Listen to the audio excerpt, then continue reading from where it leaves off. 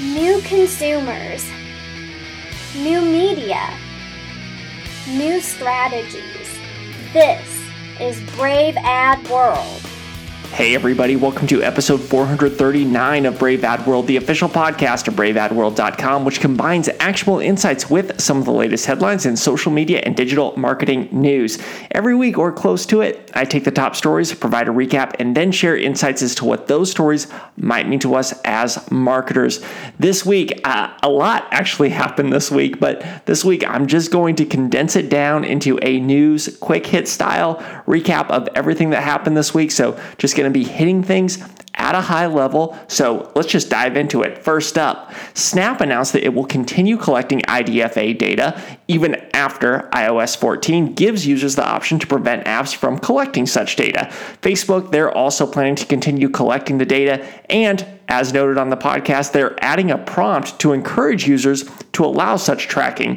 LinkedIn, they said they're not going to be collecting IDFA data. So a lot of different platforms looking at how to approach this differently. Now, iOS 14, it is expected to reduce IDFA data anywhere from 25 to 75%. So a huge range there. Virginia, where I'm living right now, they have joined California in passing a consumer data privacy law. While it is more lenient than California's law, it will allow residents to opt out of having their online information stored and sold, and it requires companies to ask permission prior to collecting any information classified as sensitive. It will also give users transparency into who is collecting what data, along with the option to delete that data. Other states, they're looking at passing similar laws as well. Facebook is testing placing Instagram Reels content in the Facebook newsfeed in India right now, but public accounts there have the option to post their Reels to Facebook as well as Instagram in an effort to get more views on Reels content.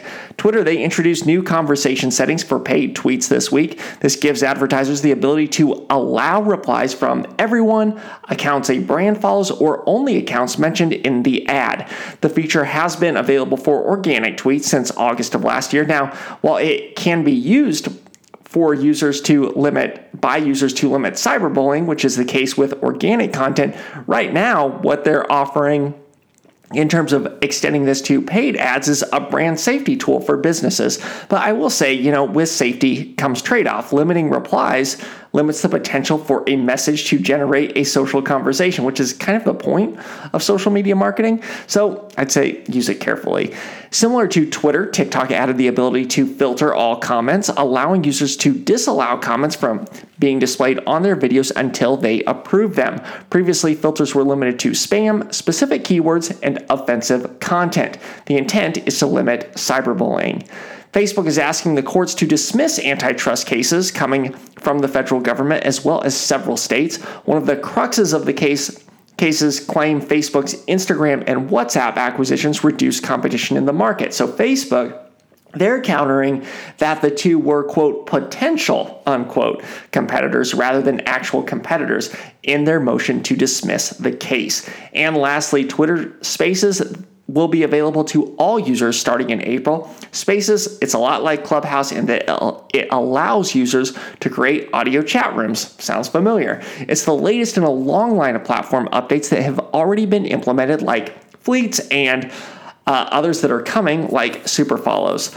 All right, just a short and sweet episode this week. Just a quick rundown of everything that happened. But that is it for episode 439 of Brave Ad World. Before I let you go, I want to hear from you. Send me your questions. Send me your comments. Let me know what you like. Let me know what you don't like to braveadworld@gmail.com. To be quite honest, I've been thinking about maybe taking a break from the podcast. I'm not sure I'm able to keep up with it in the quality and the depth that I would like to. So I'm curious on what you think, if that would be, if you would miss it, or if you want me to try keeping it going. I'm struggling a little bit with the quality of the podcast that I'm putting out. So I want to make sure it's valuable to you. So if you can, just send me your thoughts, braveadworld@gmail.com. I can be found on Twitter @TWiegert. That's TWIEGERT. Thank you so much for listening, and I hope you have a great week. Thanks for listening.